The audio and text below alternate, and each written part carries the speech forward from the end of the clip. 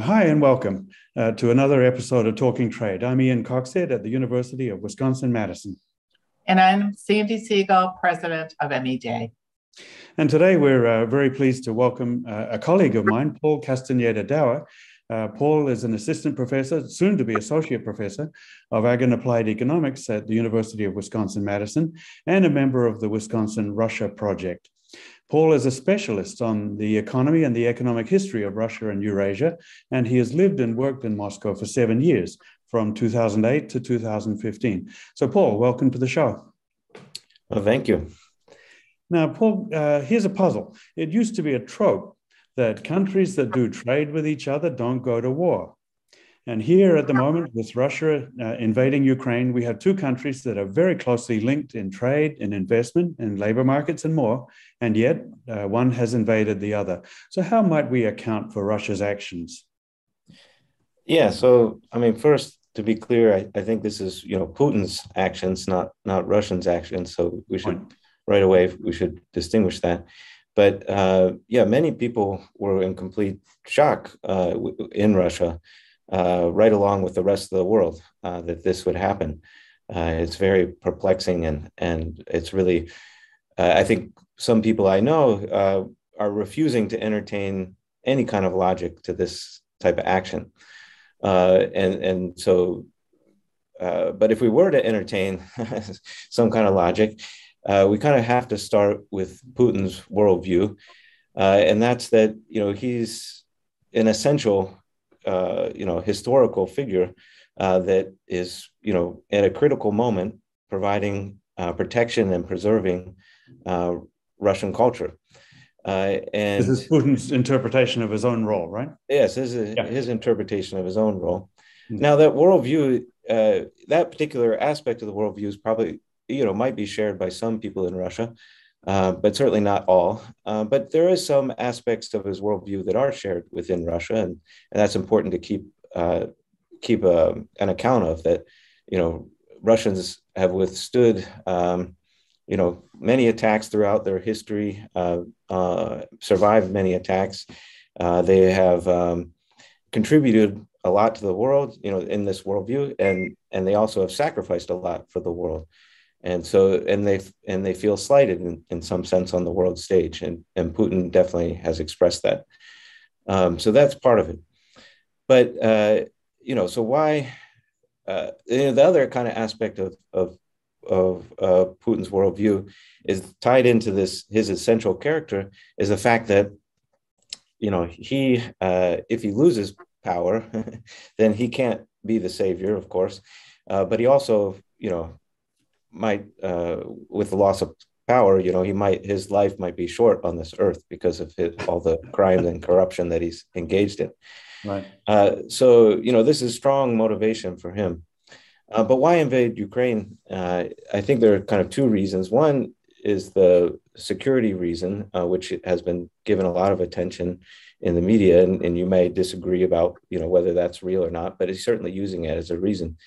And the second is probably less well understood, and that's basically precisely because Ukraine is so close to Russia, and this comes back to your question, economically, culturally, historically, politically, all these things, because they're so close, that if Ukraine is able to successfully integrate with the West and democratize in a successful way, this means that it can be done in Russia too, and that's very problematic for Putin's worldview, that Russia needs a strong leader, autocratic regime, and needs to distance itself from the West in order to survive.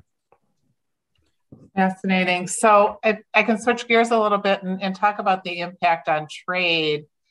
We've already recognized, the increase in fuel costs, and that's going to affect all of trade and transportation and so forth. In regards to commodities and some of the other key trading partners for Russia, how do you see that playing out? Yeah, so if you take Russia and Ukraine together, they produce a fourth of the world's wheat, a fifth of the world's corn. Ukraine itself is the largest exporter in sunflower seed oil. And so obviously this is going to have huge effects across the globe. And we're already in a situation where there's, we already have food prices are high. And so, and, with the pandemic's disruption of the global supply chains, this is, going to be an additional kind of perfect storm, if you will, to impact global prices. But in terms of specific trading partners, China is an important trading partner. Egypt is an important trading partner. Turkey is an important one. If we think about just Russia, Russia exports a lot of wheat to Nigeria. So, everywhere is going to be affected, I think. But yeah. And then if we think about kind of, Russia or Ukraine exports a lot of agricultural goods. And if we think about the growing season and the disruption that this conflict might, if it continues, winter wheat is of course the main exporter. So this has already been sown in September, but it's going to be harvested in early summer. This could be completely disrupted. For sunflower seed oil, this is going to be harvested in the spring. Sown in the spring, and this is exactly in the Kharkiv and Luhansk region. And then, that'll be harvested in September. And then usually it's transported, since most of it is exported in Ukraine, it's transported down to Black Sea ports, which are completely disrupted at the moment. And so all that processing takes place at the ports. Huge impact. I understand the Netherlands and Germany are huge export destinations for Russia. Do you think Putin anticipated our European allies to join sanctions so quickly, and will that get his attention? Yeah, I don't know whether he anticipated it or not, but I think one thing I think it kind of plays into his hand a little bit, that there's this united reaction across Europe, in that the only explanation, the explanation that Putin will put forward is that, look, see, the only reason people are helping Ukraine is because they hate Russia, and they hate it so much that they're willing to sacrifice these. They're hugely dependent on us, and they're still willing to do it. They only do it because Ukraine's unimportant. They just do it because they don't like Russia.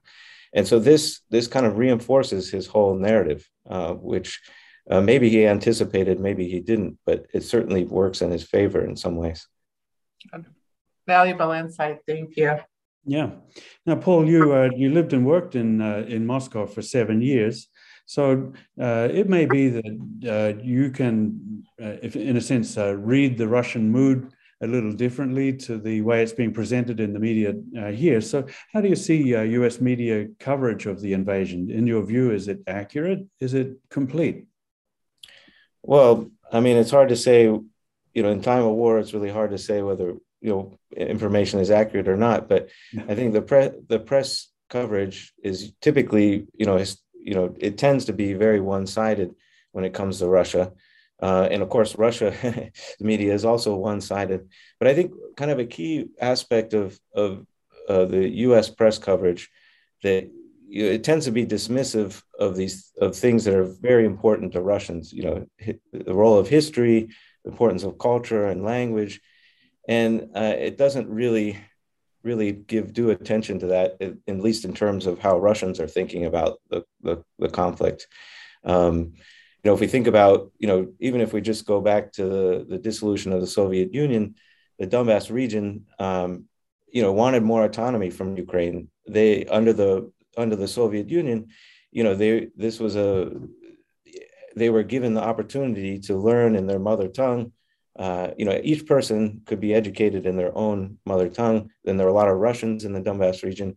And when Ukraine became independent, they petitioned for Russian to become an official language already in the 90s, and that didn't happen, and so they suffered for that. Then recently, Russia became an official language when you had one of Putin's people in power, but then that law was only recently ruled unconstitutional. So now Russian can no longer be, is no longer in use.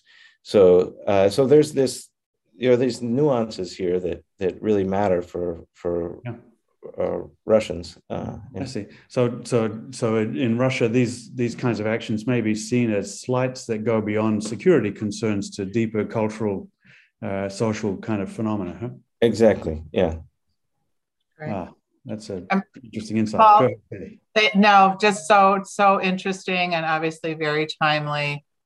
So perhaps we can invite you back, though I hope this is not a long drawn out affair for everyone's sake. But thank you for joining us today. Really nice to have you as a guest on Talking Trade. Thank you so much. It was my pleasure. Yeah, Paul Castaneda-Dauer, thanks for joining us, and we'll see you all on the next episode of Talking Trade. Till then.